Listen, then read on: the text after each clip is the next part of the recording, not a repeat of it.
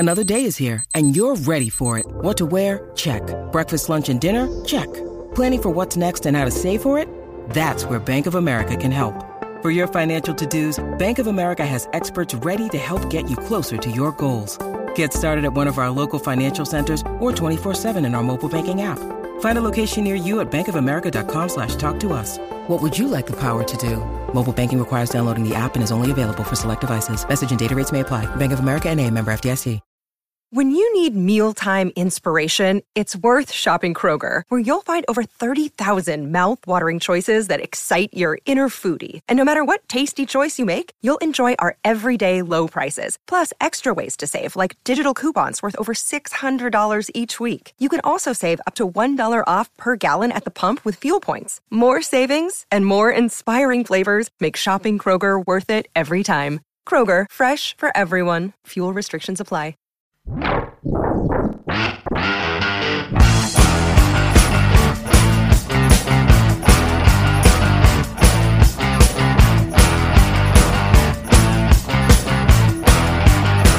Action fanatics, welcome to a very special edition of the Bulletproof Podcast. I am your host, Chris the Brain, and we are celebrating the 7th anniversary of BulletproofAction.com.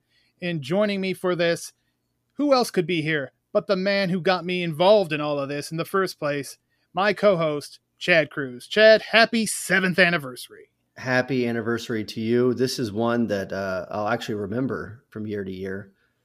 And it is a special episode of this podcast. And that's also a way that I've described you many times to my friends, as a special, special person. Thank you very much. And we have a special guest, and he is one of the most popular. I think he is the most popular personality on this podcast, because none of us ever get compliments, but he gets the compliments. I'm talking about the toy man, Chris DiPetrillo. Chris, welcome back. Living up to my nickname sake, Zach Morris, as being the most popular kid at Bayside High, or at Bulletproof Action High, I guess you could say. There we go. Yeah.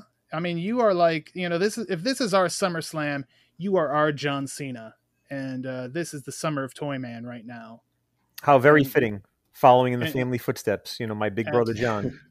Absolutely. Absolutely. So, yeah, every year, Chad, we've been, past few years, we've been doing a big special mega post on our anniversary. And this year, not only did we do the mega post, we are doing the podcast, and we are counting down. It is our Ultimate Ninja Movie Countdown. We assembled a group of experts, and at least one expert, and the rest of us. Yeah, there we go. And we all pitched in with our personal top fives, and then we created the master list here. The master, Lee Van Cleef. Anyway, he didn't make the list. But yeah, we've got our Ultimate Ninja Movie Countdown as we celebrate BulletproofAction.com's 7th anniversary. And of course, we encourage you to check out the website. Each and every day there's something new on there, and we've had a hell of a month so far. We had Cynthia Rothrock. I love her. I know you do. We've had Lauren Avedon. Big fan. We've had our good friend Dolph Lundgren. We've had some Chuck Norris. We've had some Gary Daniels. I mean, we've had Sonny Chiba. We've had all kinds of people, and whatever the hell Chad wrote about. We've had all sorts of things going on. But this is what it's all led to, is this Ultimate Ninja Movie Countdown. So, guys, if you're ready, you want to get into this countdown? Let's do it. Let's. All right. Well, number 10 on the list, 1985's Pray for Death. Probably Sho Kosugi's best non-canon movie. In this one, Kosugi plays Akira Saito, and he and his family moved to America, start a business here, but they cross some bad people, Chris. Bad people, and especially one very bad person, Mr. Limehouse Willie. Limehouse Willie, played by James Booth. And, this one was interesting, Chad, because on the surface, this guy doesn't look like he would be much of an opponent, but somehow it works. And I think it's just because he's such a nasty individual. Yeah, of course. And he's more than willing to do nasty things as well, as we see in the film. And this is probably the Sho Kosugi movie that I remember the most. And I don't know if it's because of the mask and stuff, that gimmick. Yes. But I think possibly it's because the VHS cover was just so memorable. It was so cool. Yeah, he's got that helmet with the shuriken built into it, and that is one of the most awesome things. And yeah, that's definitely the biggest takeaway from this movie for me, is that helmet with the shuriken on it. Yeah, he was like a super ninja in this one. Yeah. He really was. He really was. Back to the Shadows is an amazing, awesome song. Yes. If you remember that one, that's a pretty damn good song. Yeah, his non-canon stuff, he had those very dramatic openings to his movies. Almost performance art level stuff going on there. I definitely remember that in, I think it was 9 Deaths of the Ninja. There was some crazy, there's dancers and they had like the disco opening. Yeah. Weird dancing thing. Yeah. So, and another a familiar face, Norman Burton played the cop in that one, and of course you'd recognize him. We'd all recognize him from Bloodsport. He was Forrest Whitaker's partner. Yeah, and kind of the comic foil at oftentimes for Mr. Frank Dukes, JCVD, and of course the three of us covered that one right here on the Bulletproof Podcast. Check the archives, as they say. It's all over there. It's all over this damn site. Absolutely. And Chris, another thing we should mention here is that Kane and Shane Kasugi were in the roles that they were literally born to play. That's right. See, I like that nice little play on words there. Sho Kasugi's sons. We saw Kane Kasugi in Revenge of the Ninja, and now both sons take center stage. Very similar plot lines in ways to Revenge of the Ninja, with the whole transplant from Japan to America, and the secret ninja past, and the protection of the family. A lot of allusions to his previous role, even though this was not a canon film. It was not. Again, this was a Trans World Entertainment film. After his canon days were over, he switched over to TWE for a bit, made a couple pictures with them. As I said, 9 Deaths of the Ninja, and what was it? Rage and Honor, I believe. Rage of Honor. Rage of Honor. That's Rage and Honor against Cynthia Rothrock movie, along with Richard Norton. And somehow, for some reason, we've got Rothrock on the brain. Prior to this podcast. Chad wants her on something else. Yeah, great tits, by the way. See, I think that Pray for Death might be my favorite title of Sho Kasugi's filmography, and maybe of all the movies on this list. But to me, like, the biggest problem with it is the villain, of course. Like, yeah, he's bad, but when they go mano a mano at the end, you're just like, well, you didn't like it. You didn't think it worked. It worked for what it was, but I mean, you watch Revenge of the Ninja and then you watch this and you're like, oh, okay. Yeah, they should have had somebody else. Well, that's because at least in Revenge of the Ninja, Arthur Roberts was covered up. Like, you could kind of believe that he was doing something. In this one, you have James Booth swinging a 2x4 like a bargain basement Jim Duggan, just taking out Sho Kasugi. And, yeah, very, the end fight was, it was what it was. It was entertaining, but in a story like this, it was a bit anticlimactic for what you could have gotten from Sho Kasugi. And the mansion scene is still my favorite because he does like 655 flips. It's like a Simone Biles floor exercise out there. And Booth, really kind of an unsung hero. He wrote the movie. He also wrote Avenging Force, and he had that part in there too, where it was kind of hinted that he was that fifth member of the Pentangle that we never really find out if he was or not, because we never got another Avenging Force movie. And he also was involved with American Ninja 2, writing that, and American Ninja 4, The Annihilation. So James Booth was quite the, he provided a lot for action fans, and loves ninjas. He apparently does love ninjas, and that makes him okay in my book for sure. No doubt. All right, let's move on. And this one I know is a favorite of all of us. Number 9, 1990s Teenage Mutant Ninja Turtles. This thing released at the height of the Ninja Turtle craze. I mean, this was perfect timing. And Chris, I know this one really, really hits you in the heart.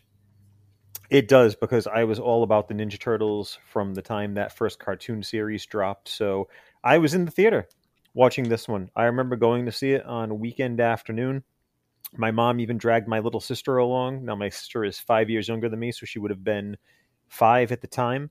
And everybody got to kick back and enjoy the Ninja Turtles live and in color. And it was very different from the cartoon series, more akin to what we got out of the comic book, obviously not in the R-rated style, but I appreciated the gritty feel because it made me feel like I was at an action movie and not a kid's movie.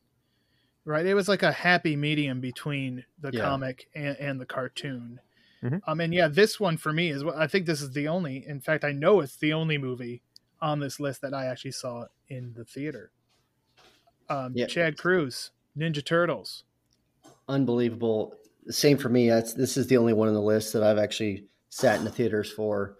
And I was a couple years younger than Chris, but I can remember my dad taking me and me just bouncing off the walls after it was over with, just, throwing crazy roundhouse kicks in the hallway and sweep kicking my mom. And I watched it recently, just a few years ago with my own son. And it was a little more gritty, little more adult focused that I remember, a little more violent. But that just makes it kind of hold up better to me. So I absolutely adore this movie, and I even like the sequels. So, yeah, I was going to say it did spawn 2 sequels. Judith Hoag in there as April O'Neil, which I think she did a great job. Probably not the piece of eye candy that Megan Fox would become in the reboots, but Judith Hoag, she was a good April, Chris. She was, and she was only in it for the one movie, replaced by the time part 2 rolled around. But I think that the most standout performer in the movie was we get to see just how badass Casey Jones could be. I was going to say, yeah, Casey Jones was definitely one of those. It seems like every franchise has that one badass, cool character, like a Boba Fett in Star Wars. Yeah. Or Storm Shadow, perhaps, or Snake Eyes in G.I. Joe, depending on what side of the fence you want to be on. But yeah, Casey Jones needed to be in this movie, and I was so glad he was in it and doing what we saw him do. He's basically just a vigilante on the streets of New York. And, I'm a fan of New York vigilantes. Yes, you are. We had the vocal talents of Mr. Corey Feldman as Donatello.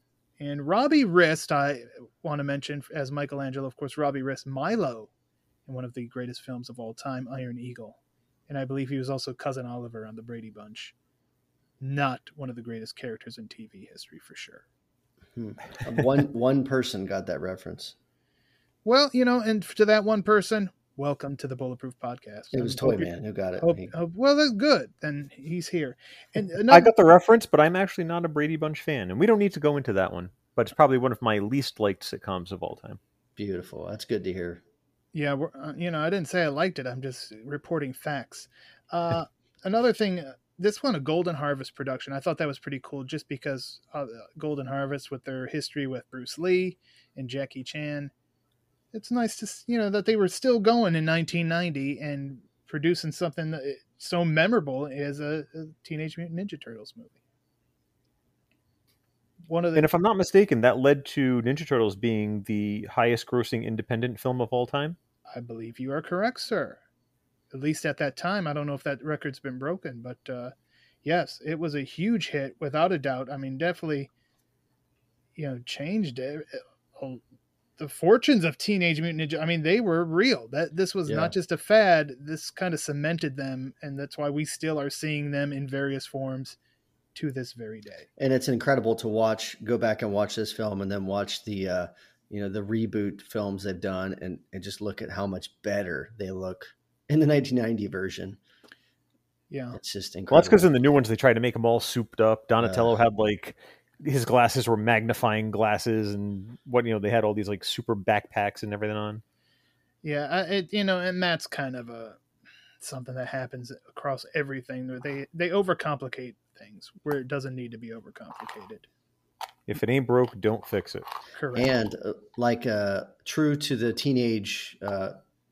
teenagers in real life, all of the turtles are very, very horny. Yes, and they love pizza. And they love people. They're hungry and they're horny. But that's not why they're horny. No. It's not some weird food fetish. No, that we know of. We don't know. Correct. That is true. I never took it as one. So, all right. Well, Ninja Turtles, number 9 on our list. Let's talk about number 8. This one was actually, and this was I debated this forever, but this was the number 1 movie on my personal top 5. Wow. Ninja in the Dragon's Den, 1982, seasonal films. Chad, I know you love it. I love it too. The opening. Oh, the opening, the amazing music. Something about some of these early 80s ninja films that they just really they get a lot over in the credit sequences. And this film has that, the Legend of the Ninja song. I'm sure Alfredo Chin Singers? Yes, sir. Alfredo Pasta. But they, what? I don't know. Chicken Alfredo. I'm getting hungry. Sorry. The opening sequence, there's so much that happens in it as far as like you're going to know whether you want to watch this movie in the first 5 minutes or not. And it's that mainly because they show so much with these ninjas and they're doing such wild shit. And the music just grabs you and pulls you in. It's a beautiful thing to watch. Yeah. I don't know if I want to know somebody who could watch that and say, no, we need to shut this off. Right. Because you're an idiot. You are an absolute idiot. Chris, your thoughts on Ninja in the Dragon's Den? Ninja in the Dragon's Den is one of the films that I have in my collection, but I could not tell you the last time I watched it. So you need to. My memories of it are fairly vague just because it's been so long. But I would be remiss in not mentioning the fact that the great Corey Yuen was responsible for bringing us this film. Right. And again, a big part of seasonal films. And this was kind of Seasonal was an independent group out of Hong Kong. And this was them collaborating with a Japanese production and kind of maybe in a lot of ways, I feel anyway, I don't know if that's true or not, but maybe got them thinking, hey, we could do this in other countries as well. And that's what got them over to America for No Retreat, No Surrender just a few years later. And then the amazing run they had here, the seasonal 7 are 7 of the best action movies of all time, in my opinion. And I'm sure one day we will be discussing that. But Conan Lee, Chad, he is excellent in that stilt fight. I mean, come on. I mean, I've never seen anything like that anywhere else before in my life. Yeah, and there's several scenes in this film that are like that. From the opening. The opening reminded me of kind of the way the ninjas are played up in the opening of this film is kind of like the Duel to the Death, which I don't want to spoil whether or not made the list or not. But that another incredible movie that also has ninjas that don't play the main role in the film, but the stilt fight. Like many of the films on this list, also you have like this kind of buddy comedy kind of gimmick to it. Like the two heroes team up and they end up fighting against a singular villain in the end. Right. Which, a lot of action movies don't like doing that. It seems like in modern day films, or at least in the last 20 years, because they always want to make the hero kind of on equal footing. But back then you would have 2-on-1, 3-on-1.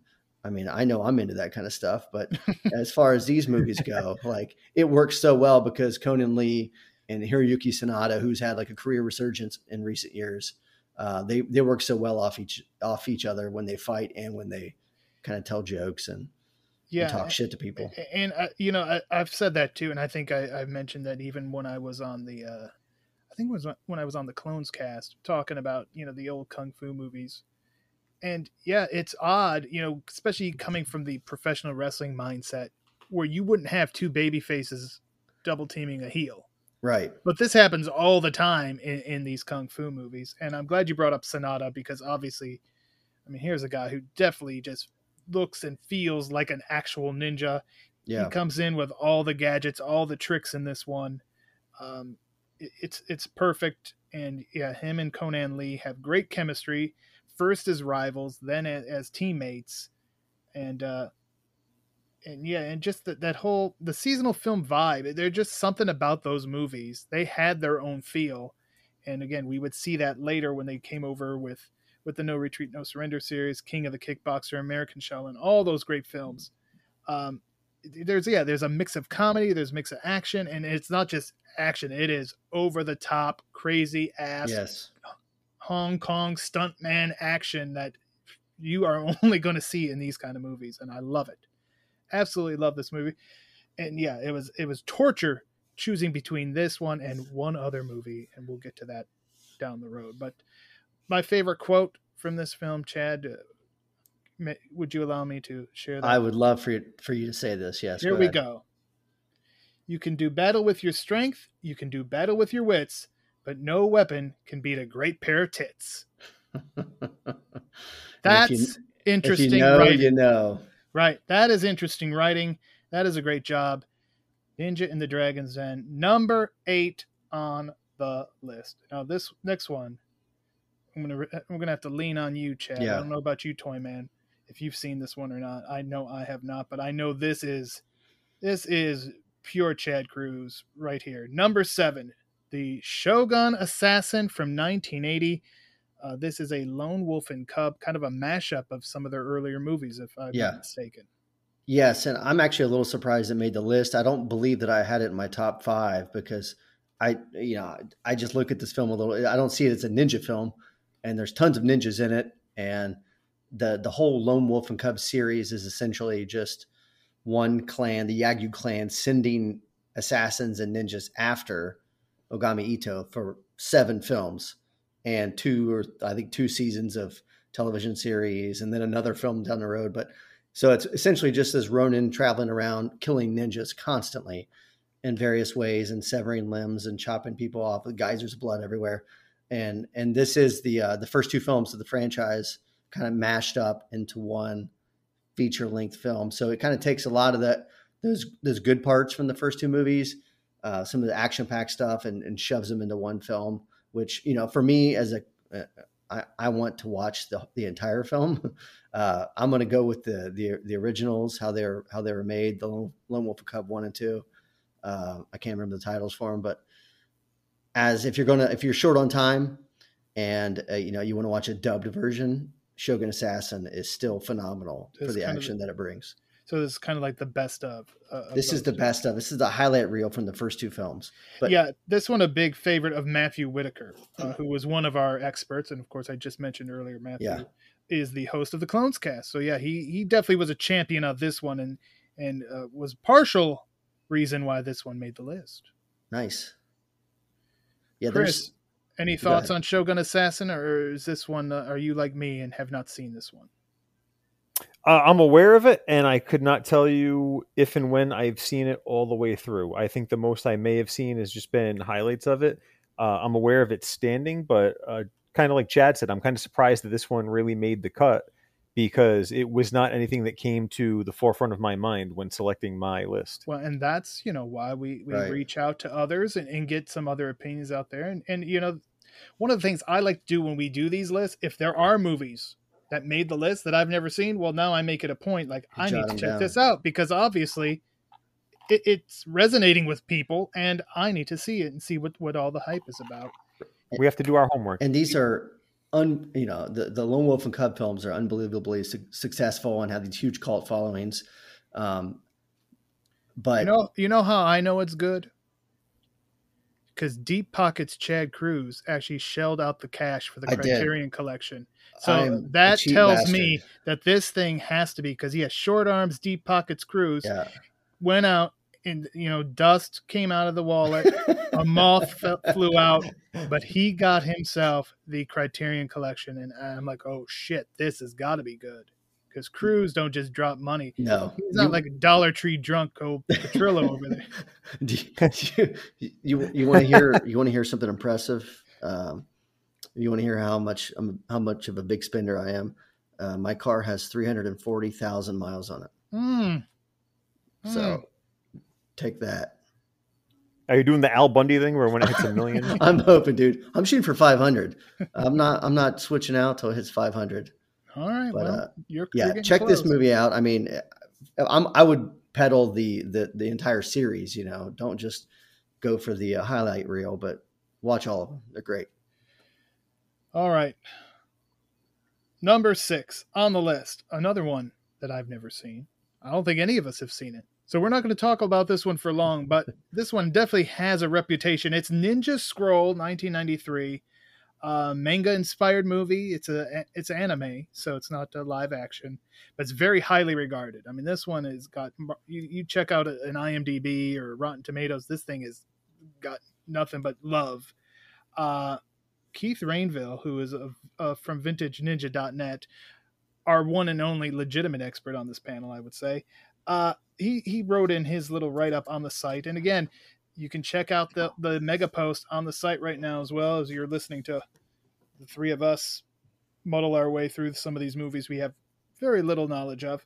But when he put that there's a sword and shuriken combat in the treetops, I'm like, okay, I need to see what this is all about, because I am a fan when shuriken get involved in a ninja fight. 100%. And what's funny is I've actually read Vintage Ninja for years. Right. I've been visiting his site for several years, and I've watched movies based on his reviews and him talking about some of these really old black and white films. Yes. I'm sure his list was full of them. Yes. And some of them I've found, most I have not. But if he's saying it's great, then I'm assuming that it really is great. Right. I would agree. And so I know Ryan Campbell, who joins us here on the podcast from time to time, and is obviously a contributor on bulletproofaction.com. Also a big fan of this one. I mean, this is, again, very highly regarded. And if you're an anime fan, you probably already know about it. But if you're a ninja fan and you haven't seen it, it sounds like you might want to check it out. Because I know I'm going to do my best to find this one and check it out. How about you, Chad? Yeah, no. Yep. Okay. All right. Well, we're getting into the top 5 now. And what a way to kick off the top 5. We're talking about 2013 Ninja Shadow of a Tear. I think it's safe to say the superior sequel, Chris, to 2009's Ninja, with Scott Adkins as Casey Bowman in both of those films. I would agree. And this is actually a movie that, although I had seen it years prior, one that turned up in one of those amazing Dollar Tree drops. Nice. There we go. Dollar Tree Di Petrillo. The DT connection. That's it. Scott Adkins has made more appearances at Dollar Tree than he has in movies, I think. Oh. And, this is just a classic revenge tale. Adkins' pregnant wife is murdered, which is never a smart thing to do when the guy who's married to is a badass like Scott Adkins. It's another collaboration with Isaac Florentine, who was one of Adkins' go-to directors. Those two work well together. One of the things I like most about this movie is it's got Kane Kasugi, who, growing up watching these ninja movies, Kane was a big part. We talked about him in Pray for Death. He's in Revenge of the Ninja. He's in Black Eagle. But he's a very different type of person in this one, though, Chad Cruz. Not the nice little kid that we once knew. Yeah, he's all grown up. As in he's an adult now. Correct. Those movies were filmed a long time ago. Correct. But he plays the best friend of Casey Bowman, and spoiler alert, he's a traitorous bastard. He is. So we get to watch some incredible fight scenes. Anytime Scott Adkins is in, he makes a shit ton of movies. He makes a ton of amazing fight scenes. And between him and Florentine, they've probably done about 9,000 great fight scenes. Yes. And this one is no different. Him and Kane Kasugi kind of go all out. They go room to room, different weapons. If I'm going to kind of put one knock on this film, is that he doesn't wear the ninja outfit enough. He wears it for like 10 minutes. So, but the fight He's an American ninja. It's similar. It's a ding, but the bar fight, the fight with Kane Kasugi, and then a couple other smaller fight scenes are all incredible. I would agree. I mean, and again, this one definitely blows the original one out of the water. Although I didn't hate that one, but I don't think anyone had that on their list. Just a spoiler alert. Nobody picked Ninja as in their top 5. So In a countdown about ninja movies, nobody picked Ninja. Right. Wow. Not even just accidentally, like they forgot to finish typing. They hit send. Right. Too early. Right. So, Ninja Shed Over Tier number 5, Scott Adkins. Good to have him on here. And of course, Mike Scott from the Adkins Undisputed podcast, one of the panel of experts. And guess what was his number 1 movie? That's all I have to say. All right. Number 4. Oh, is this one one of the most wonderful movies I've ever seen in my life? We're just going to sit back and let you talk about this. Oh my God. American Ninja 2, The Confrontation. Again, do we say this is a superior sequel to 1985's American Ninja? I know a lot of people will. Yeah. I would agree. And, I think, Chris, you said it best on one of our podcasts that this is the Godfather 2 of ninja movies. Yes. Wow. And I still stand by that assessment. American Ninja 1, it sowed the seeds. It gave us the introductions to the major players, but American Ninja 2, I mean, it's balls to the wall action. It's got a great set piece with them being on the island. It's just a fun movie. I mean, it's everything that you could ask for from an action movie. I can rewatch this movie multiple times in a week, and I think Toyman knows and that you do for a fact, because there were times where if I was like searching for something, I'm like, you know what? I'm going to watch the Blind Beggar bar fight one more time.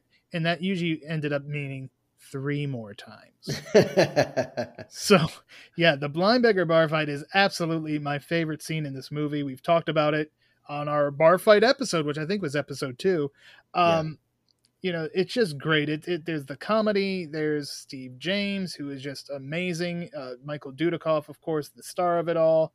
Even old Larry Poindexter gets involved in that thing. This one directed by Sam Furstenberg, who is, of course, canon royalty, basically.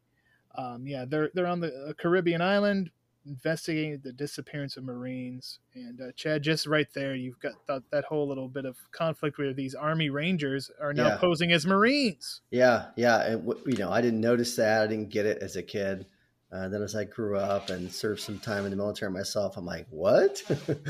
How's this? Why would that happen? But every character that returns from the original to the sequel is kind of treated better. Like Steve James is cooler. I think he's got more scenes. His fights are cooler. Like Dudikoff is more comfortable in the role. I think his fighting skills look better.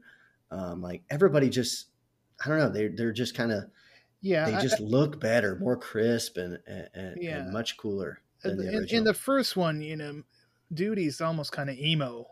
Like he's real moody and kind of the silent loner. He's like a teenager. Yeah. And now he's like him and Steve James are basically equals in this one too. I think Steve James is more the sidekick in the original, where here they're a full on tag team, Chris. Yeah, they're like the mega powers of canon films. Oh God. Could you imagine that handshake? Could you imagine that? It would probably be like a much cooler handshake. That wouldn't just be like a normal shake. It would be like they'd probably flip or something first, or like maybe shake in air and then land on their feet. Steve James would have no sleeves on either. He'd have no shirt on. Period. That's true.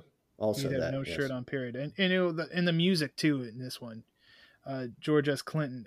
Part of the reason that Blind Beggar bar fight is so awesome is that music, where it really gives that Caribbean vibe, even though the film was made in South Africa. But it helps the illusion. And another thing about that Blind Beggar bar fight, because I want to keep talking about Blind Beggar bar fight, is the bowling pin sound when everybody piles on Steve James and he just pushes them all off like he's the goddamn Incredible Hulk. Steve James, rest in peace. I love you, man. You are amazing in this movie. The old roar spot. Amazing film, 1987's American Ninja 2, The Confrontation. Number 4. Number 3. We may have said American Ninja 2 is superior, but the original American Ninja, 1985, beat it out. I think it was really within 1 point when I was calculating. And you know what? I think the reason for that is, Chad, Judi Aronson. I was going to say that. She's kind of the wild card that pushed this one over the top for me. Like I said, I think the characters are all treated better in the second one, but this is the original. and it has the original love of my life, Judi Aronson, in it. So I can't recall what my list looked like, but if I had to make a list of top hotties, Judi Aronson, number one. Yeah. Now, did she become your first love because of American Ninja? She was my first love because of American Ninja. I went to the barbershop to get my hair cut like Michael Dudikoff so I could get Judi Aronson because it's all about that hairstyle, bro. Okay, you didn't take your shower with her clothes on like in Weird Science to try to get her from that movie? No, because I hadn't seen that one yet. Oh, all right. Okay, American Ninja before Weird Science. All right.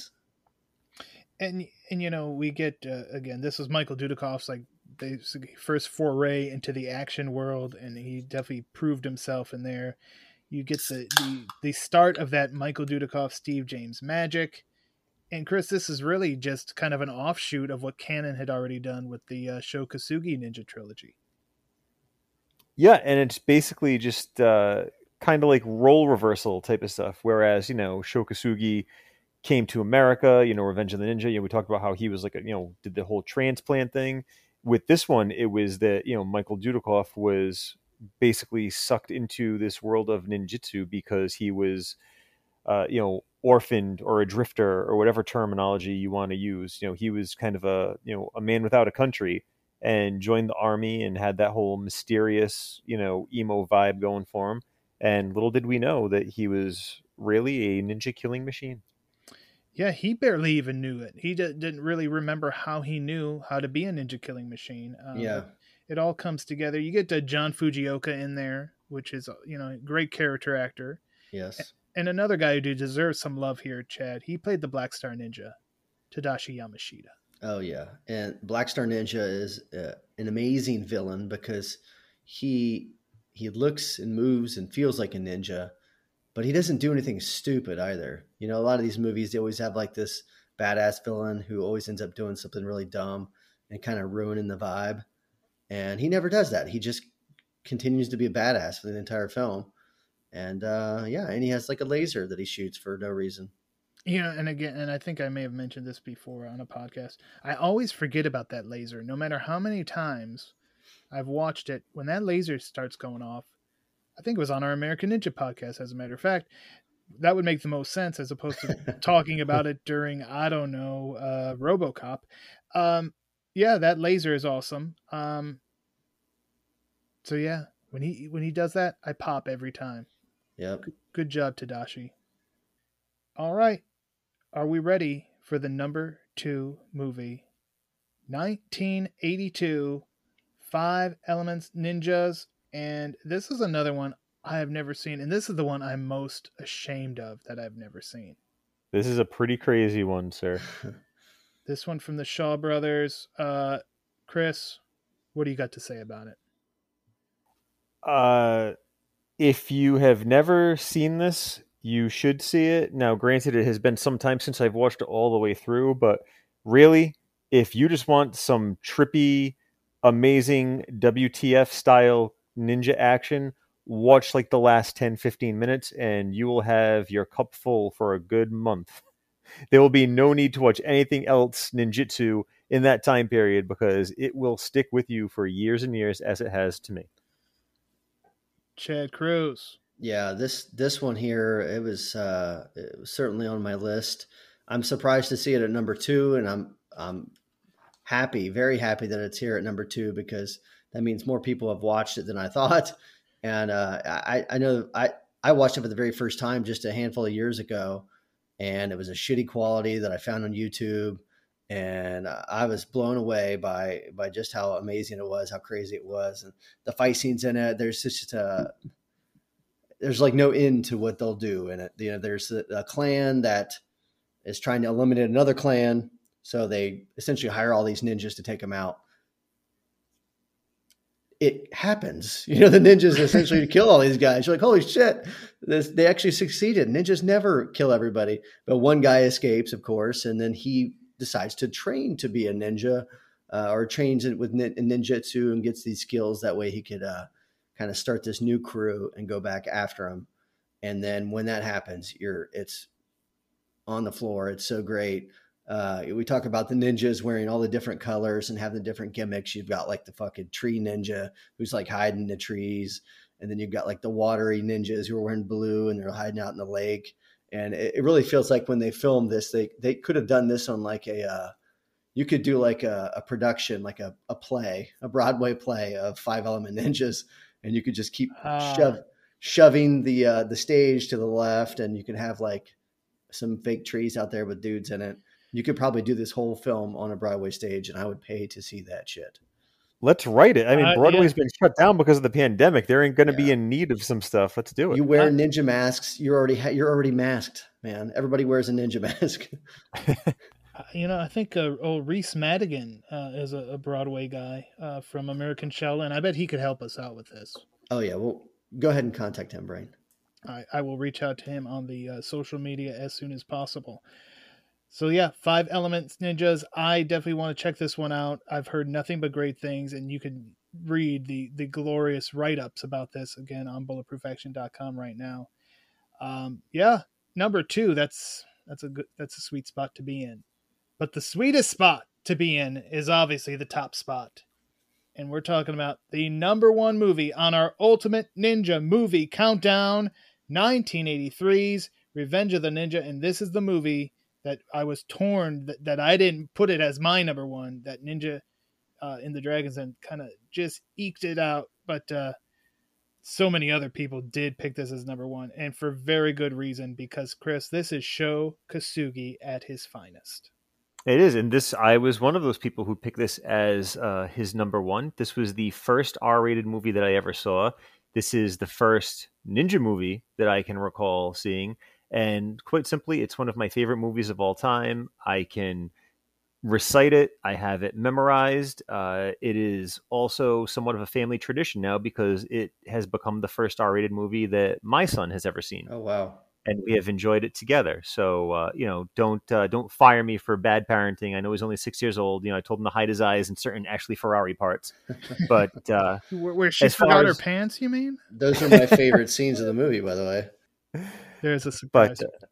But I was just, I was waiting to see if he said anything else so I could throw another like Rothrock zinger at him. But you stepped in there. You picked up the ball and ran with it. But no, back to Revenge of the Ninja. Just everything about it. I mean, granted, there is a lot of absurdity in it too. The whole 80s trope of everybody in the gang has to look like some type of different culture or character or something. But Sho Kosugi kicks ass all the way through. And the soundtrack, especially when he decides to break his oath and fully become the ninja again, is purely epic. Yeah. Yeah. I mean, I'm right there with you. I know this was my first ninja movie. I know this was my first canon movie. It may or may not have been in my first R-rated movie, but it's probably, up there. It's probably the one maybe that my parents knew about, maybe I should say. I don't know.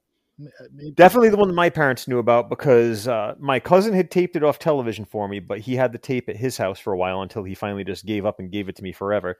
But I made my mom rent this movie for me a good 4 or 5 times. Yeah, it's worth every rental. Absolutely. Chad Cruz, your favorite parts you mentioned, your girl Ashley. Yeah, Ashley in that tank top. I mean, she got into it with old Professor Toru Tanaka. And she got into Toru Tanaka. She also fought a child. Kane Kosugi in his acting debut. There's also a grandma who does a bunch of flips, and she's a ninja. A ninja grandma incredible. Is amazing. I mean, when you watch ninja movies, you watch it for the ninjas. You don't expect some plot line that's going to change the way you think about life itself or some shit. So when you put this film on and it gets to the last 20 minutes. You know that you did the right thing because the final act of this movie, the final scenes of this movie are so incredible, and it's pretty obvious why it got number 1 when you watch Sho Kosugi kind of in his little ninja gear, throwing shurikens and swinging a sword at people. It's just poetry in motion. The things he blows out of his mouth. Yeah. Spikes a guy in the face. What about Keith Vitale? We got to mention him, Chris. Yeah, as Sho's buddy over at the precinct, and there is a great scene, the scene where they go down to the park, the playground, and they both decide to kick ass, and then Keith decides to help out at the climax. So we get a little bit of an American Ninja style team up for a while, but make no bones about it, this is the Sho Kosugi show. It absolutely is. And you mentioned earlier when we were talking Arthur Roberts, who they wisely put behind the silver mask. So Arthur Roberts, who has, I'm sure, zero ninja skills, what was able to kind of just sneak in there, and he plays the friend of Sho Kosugi, who was a Braden. Yes, Braden. He was a traitor, and he was using Sho's fine dolls from Japan to smuggle drugs into the country. That bastard. Yeah, I knew it. Seems to be a theme with the Friends of Ninjas in these movies. And that's who would do, if I was friends with a ninja, I'd probably be on my best behavior at all times. But these people in the movies are stupid, and they just screw them over left and right. You know who was a good friend? Steve James. That's right. When you're friends with a ninja, time is ticking away, man, because you're probably going to get offed by somebody. Probably. And probably by the ninja. Yeah, by somebody. Ninja's enemy of a ninja. It's going to kill you. And of course, we also learned in this film that only a ninja could stop a ninja. And I think that's really what you need to know. If you go away learning one thing from watching ninja movies, that probably is it. So basically, don't screw with ninjas, or you'll die. I was actually watching this not long ago, and it was in the final moments of the film. The two ninjas were fighting. My son walked in, and I let the boy watch. He said, "What are you watching?" I said, "Oh, I'm watching this ninja movie." And he said, "Why are the two ninjas fighting each other?" And I said, "Because only a ninja can stop a ninja." That's good parenting right there. All right, well, there it is. Our Ultimate Ninja Movie Countdown, 1983, Revenge of the Ninja, number 1, and so richly deserved. I love this list. I think it had a lot of great variety in it. And bookend by Sho Kosugi movies, you can't go wrong. This may be the best list we've ever done. Probably, yes. Chris, any final ninja movie thoughts? No, I have to say that out of the whole list, I'm in agreement with pretty much everything on here. Even though that I have not seen Ninja Scroll and I'm not a huge anime fan, I certainly understand its place in the history. So there's nothing, I don't think that there's anything glaring that was omitted here. I mean, obviously some old fan favorites like Enter the Ninja and The Domination, I'm sure certain ones of us might have voted for those movies, but I think we've got a pretty solid lineup of the top 10 ninja movies of all time here. Yeah, and just a reminder, we will be releasing an honorable mentions list, which will have another 10 that didn't quite make the cut here, but you might see some of those movies that you just mentioned, Chris, on that list. So stay tuned to bulletproofaction.com for that. Chad, any final ninja movie thoughts? Yeah, I mean, there's not any incredible surprises here. Ninja Scroll I have not seen like you guys. I was surprised to see Shogun Assassin on there, but Duel to the Death is one of my favorite ninja films of all time, and it's not really a ninja film. There are ninjas in it a lot, and they're badass as hell. So I'm hoping that'll make the other list. Other than that, I think it's a fantastic list. It's the biggest surprise is the fact that it took us this many episodes to do a ninja countdown, because we've done 40 some episodes. This is 48. Yeah, 48th episode. We finally got to ninjas, and we've been doing this for far too long.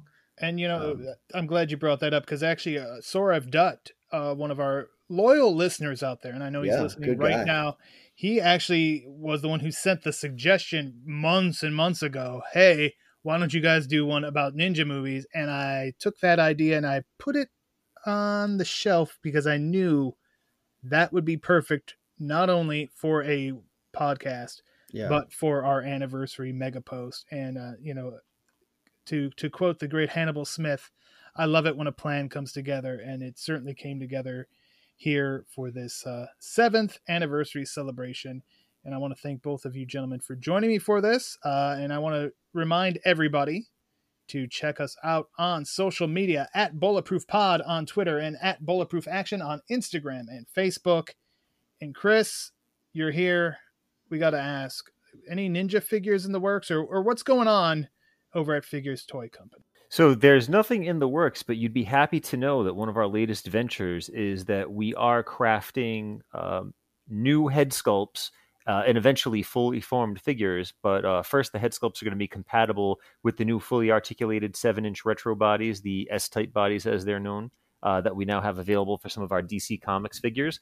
So we're doing a mummy, a werewolf, a vampire, a clown, but I have made the suggestion that we do some ninjas.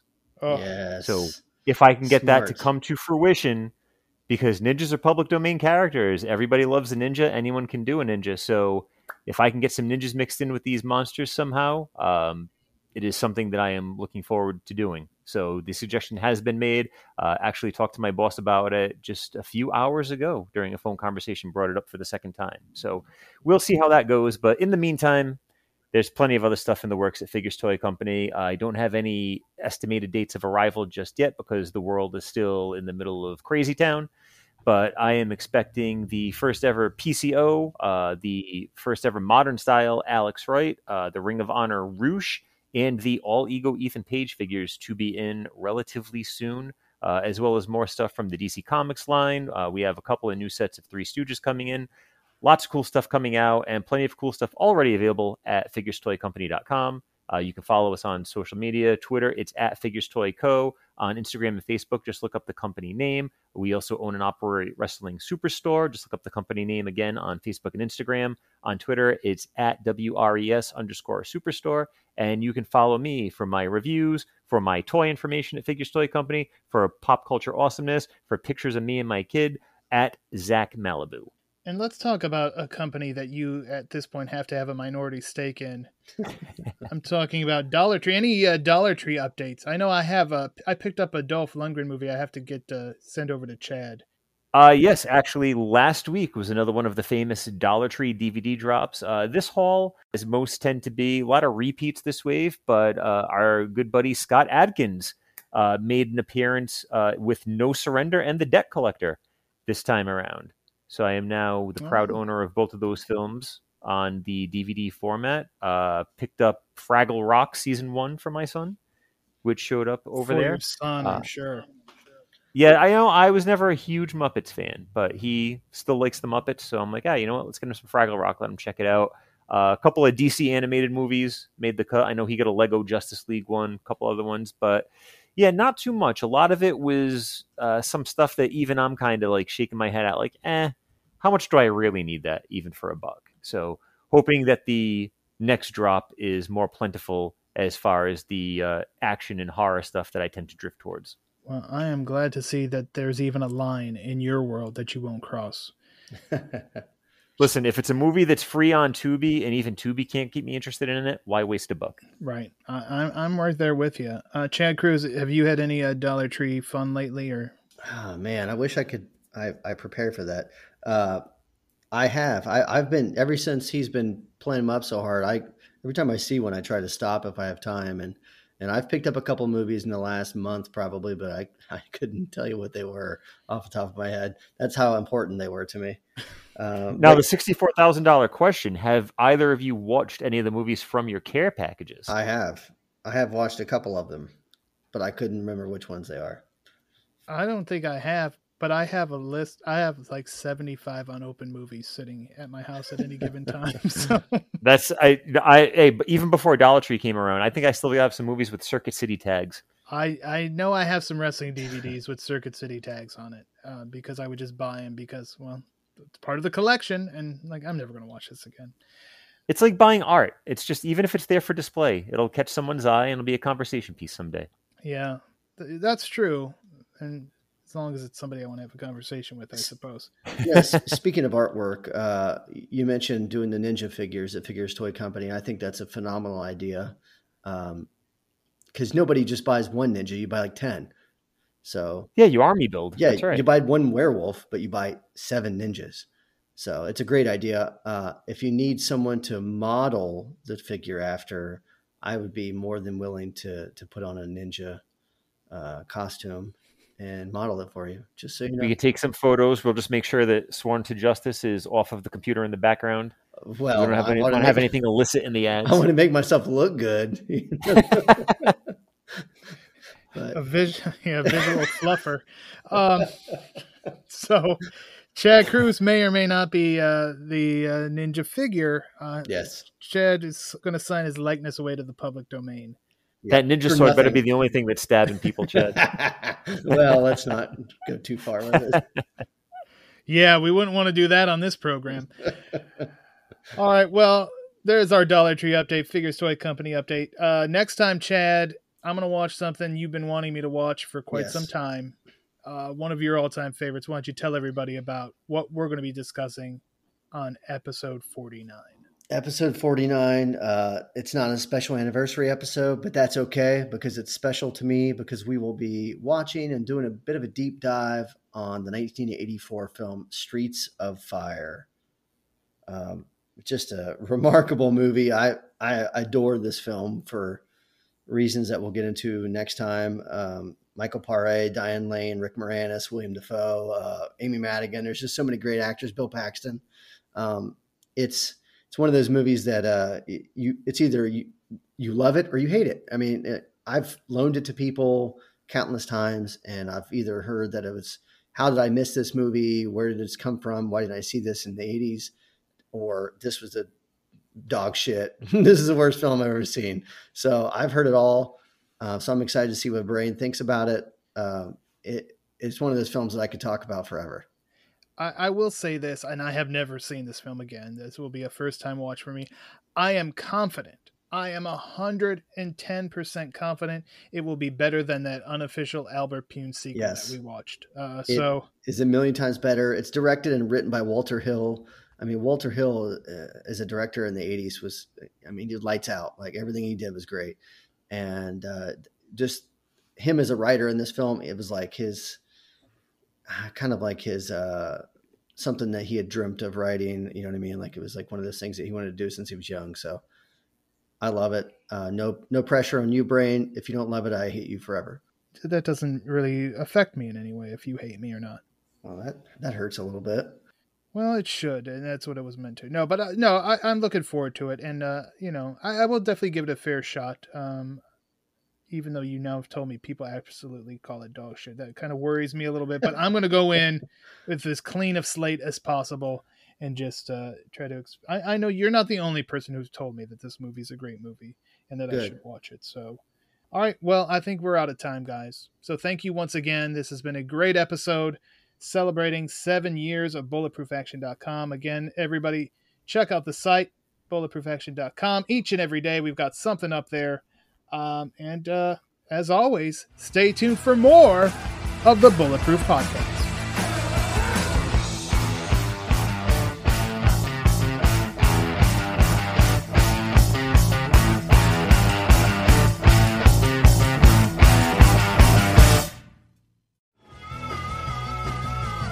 You're listening to the Geekscape Network.